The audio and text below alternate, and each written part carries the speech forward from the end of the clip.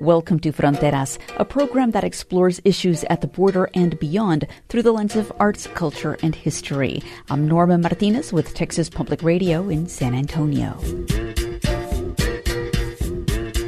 The flight to freedom for enslaved people in the South wasn't just to the north or to Canada. It was further to the south, to Mexico.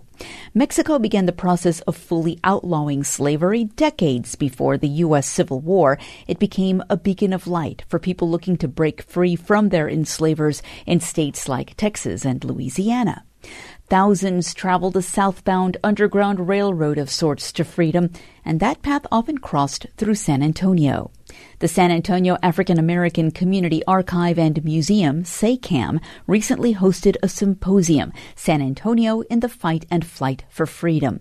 It explored the role the city played in either assisting or resisting self-emancipated freedom fighters.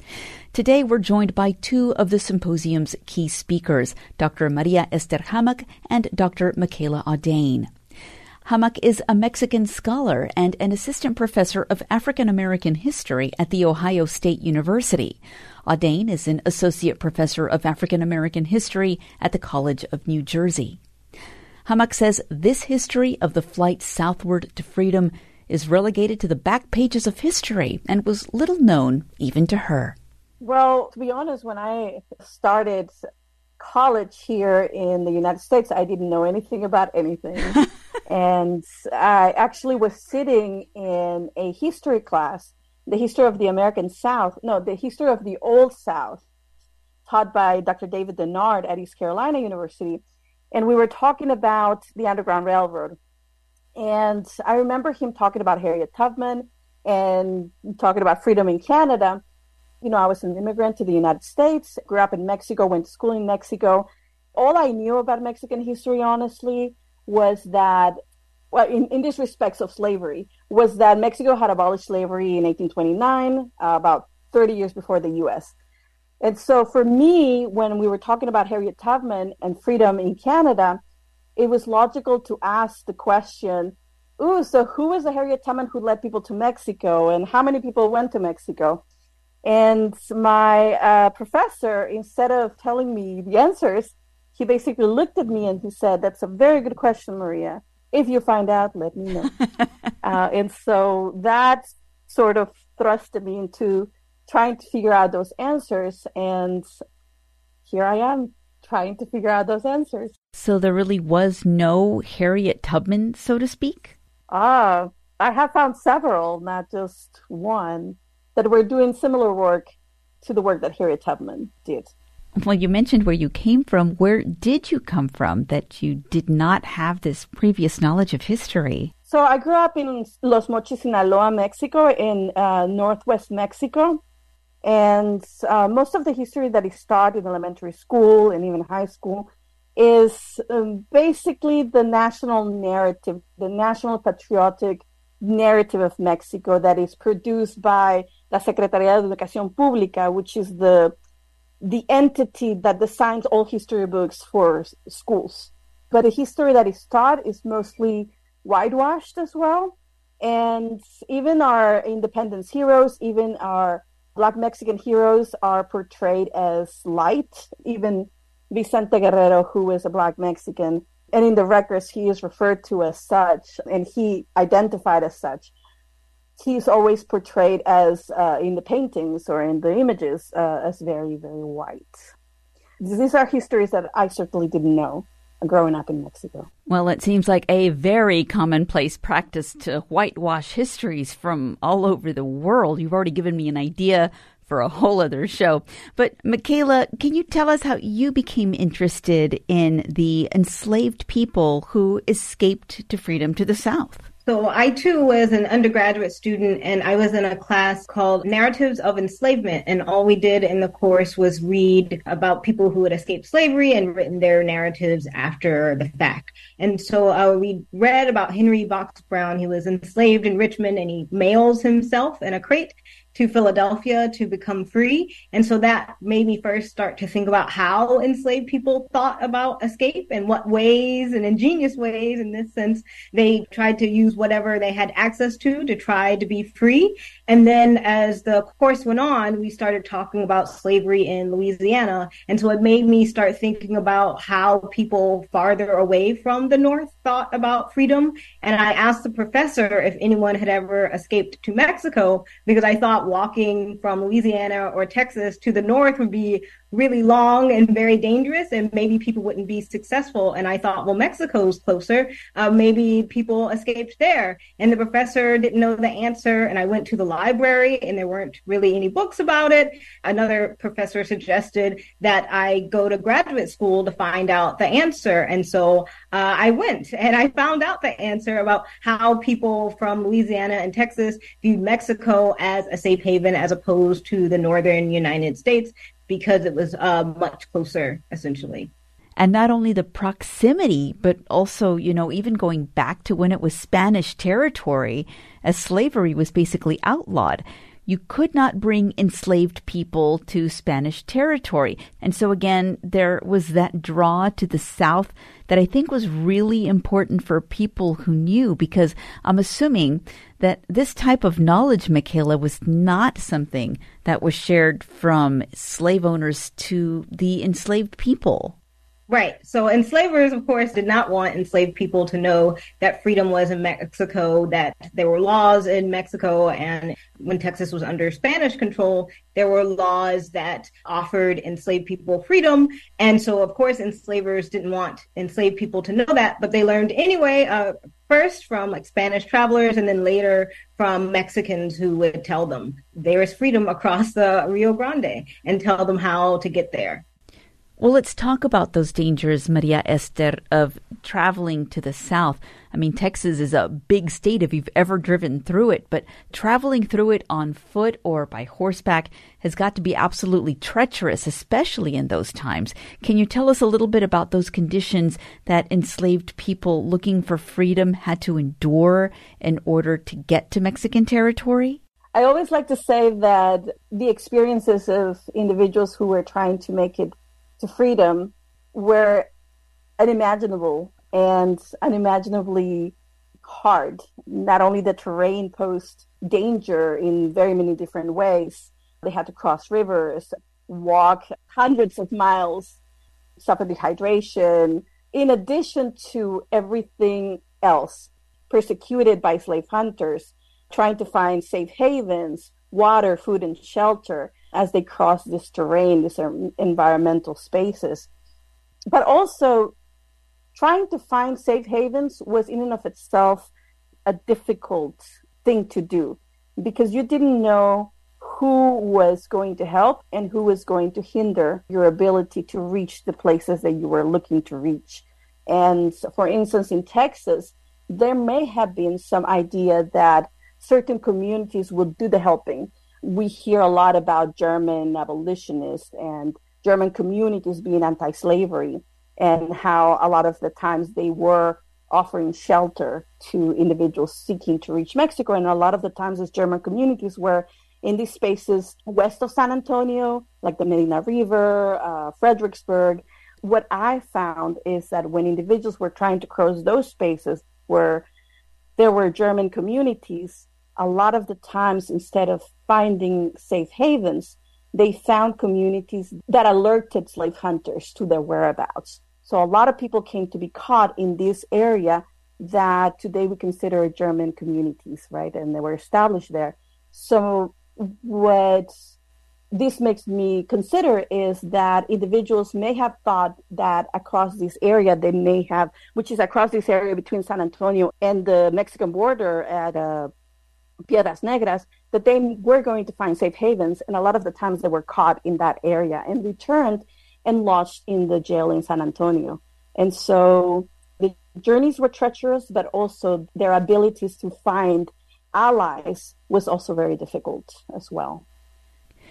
Mekala, why is it so difficult to find this information of enslaved people traveling south to freedom? Because you read a lot of writings from individuals about the road north, But why has it been so difficult to track down all this information? Well, one of the biggest reasons is that the abolitionist movement wrote extensively about the people that they assisted and then the people who received assistance from members of the abolitionist community wrote about their experiences, and these materials are now widely available. Anyone can read them these days, are much easily accessible. But in Mexico, say for the 1850s, there wasn't an abolitionist movement anymore. Mexico had their abolitionist movement. It was successful. Slavery ended for them decades earlier. And so there was no one writing about assisting freedom seekers in the same way that people in the North wrote about it. Another issue is the language barrier. So for many people, deciding to study this topic requires you to know Spanish. And so for people who aren't bilingual or know another language, it would be difficult to even learn about this subject just because of the language barrier and the language that a lot of these sources were written in. So those were two of the biggest issues, why this knowledge has been largely relegated to the margins for so long. And then the third reason I would say is there is a very popular narrative of saying there was slavery in the South, but freedom in the North. And so mainly focusing on the relationship between the North and South and not really focusing on how the expansion of slavery changed where freedom existed for enslaved people. And so when you think about slavery as more of a national issue, then this is when you can think about other spaces of freedom like Mexico. But so far, the main narrative has been about the North and the South, as opposed to the Deep South and Mexico. Mekala Audain is an associate professor of African American history at the College of New Jersey. María Esther Hammack is an assistant professor of African American history at The Ohio State University. When we come back, Texas was a slave state, and San Antonio played its part in this dark chapter in history. And when we think about slavery in the United States, San Antonio should be a part of this conversation, and this region in Texas specifically. Our conversation continues next on Fronteras. I'm taco journalist Mando Rayo. On the next Próximo Tacos of Texas, redefining Tex-Mex. Is it Tex-Mex or is it Texas Mexican? We sit down with chef, food writer, and filmmaker Audain Medrano to redefine what Tex-Mex is and isn't. You can find Tacos of Texas on KUT.org or wherever you get your podcasts. Welcome back to Fronteras. I'm Norma Martinez with Texas Public Radio in San Antonio. Thousands of people flock to the U.S.-Mexico border in search of a better life. It was no different around 2 centuries ago when enslaved people crossed the Rio Grande to Mexico, where freedom was guaranteed. One former enslaved man, Felix Haywood, told the Slave Narrative Project in 1936, quote, "There wasn't no reason to run up north. All we had to do was walk south, and we'd be free as soon as we crossed the Rio Grande. In Mexico, you could be free. They didn't care what color you was." End quote. Whether it's enslaved people in the 1800s or today's asylum seekers fleeing north, the Rio Grande was and is the focal point to freedom for millions of desperate people over history. We're talking today with historians Mekala Audain and María Esther Hammack. Audain says the parallels shouldn't surprise anyone. So for enslaved people, they were trying to get into Mexico to have freedom and live a better life. And for people more currently, they're trying to cross the Rio Grande and enter the United States for a better life. And the river remains one of the biggest challenges in terms of getting to freedom and crossing it. They could be swept away. It's uneven bottom, so some people can be in knee-deep water, and then you take a step and you're in neck-deep water. There's not a way to cross the river in an orderly way. You don't know what your next step was going to be, and that led to people drowning. Also, the lack of food, the lack of water. We hear stories about people leaving water out for people trying to get into the United States, but for enslaved people, there weren't people leaving out water. So many people were dehydrated and I think died because they didn't have access to water in the same way that some migrants who don't have access to water die in the deserts of northern Mexico or South Texas and Arizona and New Mexico. So we're definitely seeing parallels in terms of people trying to cross the Rio Grande to reach freedom. And they're doing so under horrible conditions, very unpleasant conditions, just trying to get to a better life and hoping that once they get to the other side of the Rio Grande, that their lives will improve. I couldn't have said it better. And honestly, we have migrants crossing the border as we speak and facing unbelievable hardship, trying to cross, trying to survive. But also today we see Black migrants crossing the border. So not just people from all over Latin America, but we have Haitian migrants trying to cross the same border.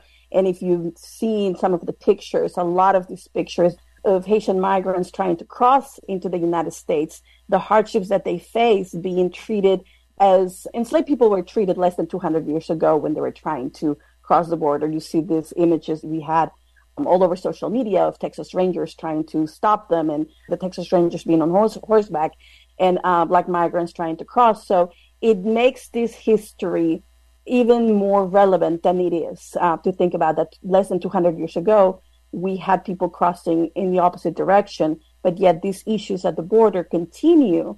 And I think that these histories could allow us to have better conversations or offer better solutions to migrant experiences and to the issues that we face today with immigration across these borderlands. Yeah, I think it might have been Border Patrol agents who were on horseback, but the imagery and the parallels in history remain the same. María, Esther, you and Mekala were recently in San Antonio as part of a symposium hosted by the San Antonio African American Community Archive and Museum. It was about how San Antonio played a major part in the fight and flight to freedom. Can you tell us a little bit about your experiences here and what you might have discovered about San Antonio's role in that movement south?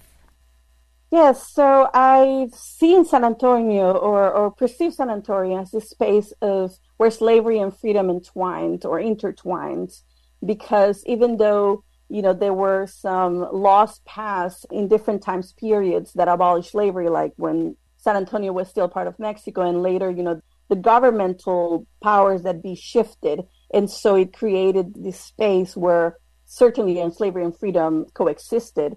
And the experiences of people across this space certainly were revolved around these two forces being at play.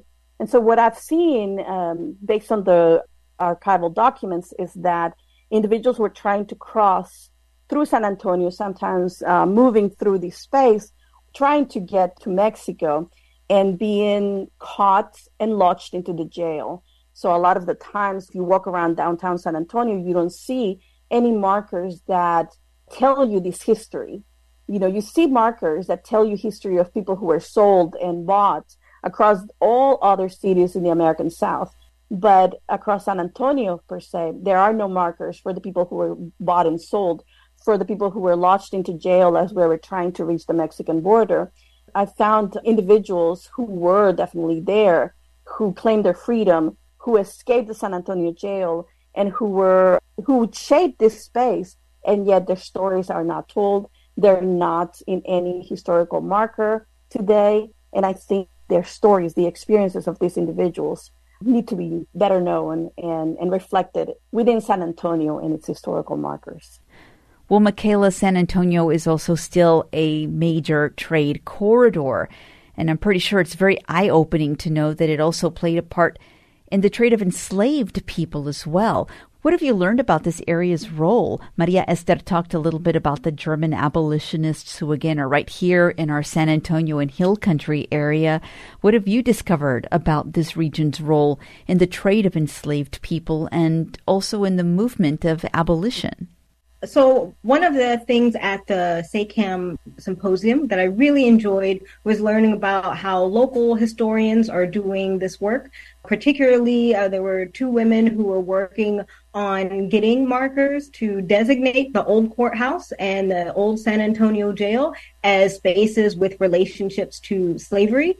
And also there was a man working with the National Park Service who looked at a mission near San Antonio and its role in assisting freedom seekers in Texas. And so I really appreciate how local San Antonians have embraced this history and are beginning to use the archive and local resources to help piece together this very important history about San Antonio and its relationship to slavery.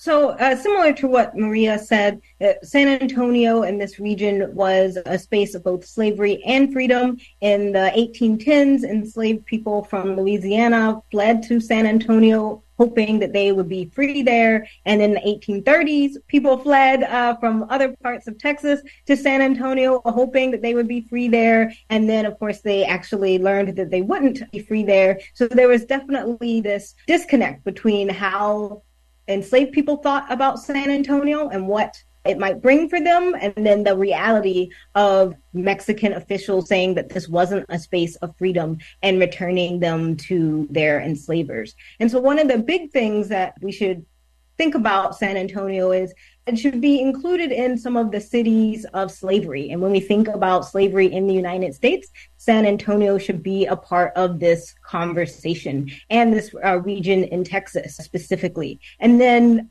when enslaved people escaped later on in other decades, the 1840s, the 1850s, we're noticing based on the pathways that they chose, based on advertisements that publicized their escapes, where they were last seen, we know that they are traveling near or through San Antonio, mainly because of some of the benefits that the city offered. So as you know, there's a river there, and for people who might have gone days or maybe even weeks without an adequate water source, the river provided them with water, provided their horse with water, a place to rest, and also reorient themselves. So San Antonio was even a big city back then.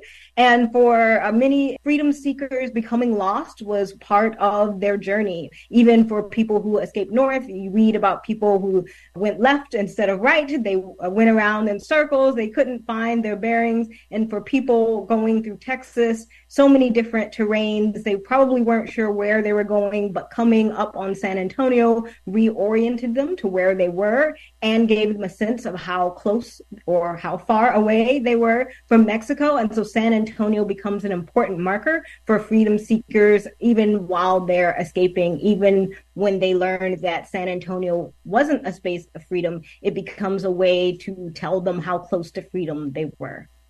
Well, these histories that we're discussing today, they're increasingly more difficult to learn about and even to teach, particularly here in Texas. There's a crackdown on so-called critical race theory in schools, which we know that's not what's being taught. But basically, any conversation about race is being clamped down upon in Texas and in many Republican-leaning states.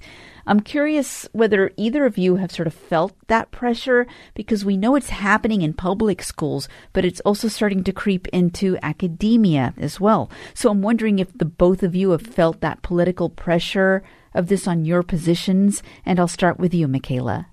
So I live in New Jersey. I haven't felt it yet. I asked my students if they'd heard about what was happening, and they told me they hadn't. So I was a little surprised by that. So I changed my syllabus. I'm teaching African American history this semester. So I changed my syllabus so that we can talk about what's going on in the study of African American history. But I think that this history is very important to understanding the United States and that everyone should have access to it. María Esther? I've experienced some of that pushback, mainly because I did my PhD at UT Austin, so I was in Texas for many years. When I was bringing up my research and talking about some of the work that I've been doing, I've had individuals say, oh, is this real? Is this true? Or no, that's not true. Like when I talk about Texas heroes who were very much slaveholders, whose enslaved people ran away to Mexico. When I've talked about those stories, people always say, no, there's no way that so-and-so was a slaveholder, or so-and-so was a good slaveholder, right? So I get that pushback. But in other aspects, I've also gotten chapters in edited volumes canceled because of what is going on in Texas. It is something that is certainly affecting academia, but also, public scholars, non-academic, independent scholars as well, when they're trying to present histories that challenge the narrative that Texas has protected for so long, with so many myths about the benevolence of slavery, or that, no, Texas was not a southern state, it was more of a western state. So, I have felt that pushback in certain ways. Well, we know that the nation's history is whitewashed, and students are learning in school across the nation a specific type of history. And so even not counting here in Texas, but New Jersey and Ohio, your students have probably gone into your classes, and just like they do in many Mexican-American studies classes here in Texas, I never knew that. How come I wasn't taught that? And so, Mekala, can you tell us your experience about sort of that aha moment that your students have when they take your courses? Right. So yesterday, we started talking about slavery in New Jersey, and so many students didn't even realize that New Jersey had slavery. Back to the narrative I said before, if there's Southern slavery, then there's freedom in the North. And so then they began to realize, well, when did freedom arrive in the North? And was it throughout the entire region? And some people were very surprised to learn that their hometown had slavery, and that was very dependent on slavery. And so these sort of aha moments are, like, for me, is part of what this job is all about. Uncovering this history it should be more wide known in New Jersey, considering where we are when you think about the Garden State and who was doing this labor to produce the harvest. But for many students, they learn very little about New Jersey's role in slavery in elementary school. And so for college, we use this time to talk about slavery in the North, slavery in New Jersey, and how slavery was a big part of the Northern economy, and how the North benefited from slavery for 100+ years before it began to have an more anti-slavery stance. And what about you, María Esther? I can tell you two brief things, one with my students and one with Mexican audiences. So I always get Mexican people say, oh, wait, we don't have any Black people in Mexico. And so that also shows the lack of knowledge of this history, but also the erasure that Black history has experienced in Mexico. And with my students, when I talk about these histories, they do get shocked to know that Mexico served as a space of freedom like Canada.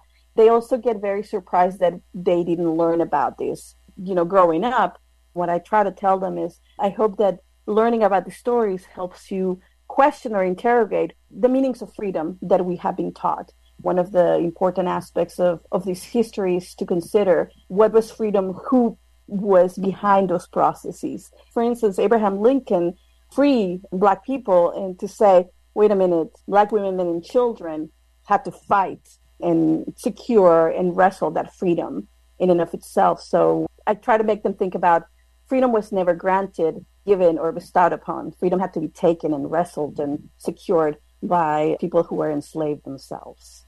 Dr. María Esther Hammack is an assistant professor of African American history at The Ohio State University. Dr. Mekala Audain is an associate professor of 19th century U.S. history and African American history at the College of New Jersey. Hammack and Audain both took part in a symposium hosted by the San Antonio African American Community Archive and Museum. It was called San Antonio in the Fight and Flight for Freedom. See video from the symposium at tpr.org. Thanks for joining us for Fronteras. Fronteras is produced by Norma Martinez and María Navarro. Our executive producer is Dan Katz. Our editor is Fernando Ortiz Jr. Charanga Cakewalk composed our theme music. Hear past episodes at tpr.org and on the Fronteras podcast. I'm Norma Martinez with Texas Public Radio in San Antonio. Hi, I'm Norma Martinez. And I'm María Navarro. On Fronteras, we try to bring you engaging conversations about immigration, the arts, hidden Texas history, the region's rich culture, and stories that are puro San Antonio. And we can't make it happen without you. Whether you listen online, on the podcast, or on the radio, Fronteras is entirely listener-supported. Stories of Black migration south to Mexico. Visiting a Mexican-American studies class in San Antonio. Children's books that touch on difficult migration stories. And visiting an exhibit around the once maligned and now celebrated figure La Malinche. We learn something new every week and always look forward to bringing you new insights week after week. Your support makes it possible. Please consider a recurring monthly donation in support of Fronteras and all your favorite programs and podcasts. Go to tpr.org or download the TPR app. And thanks for your support.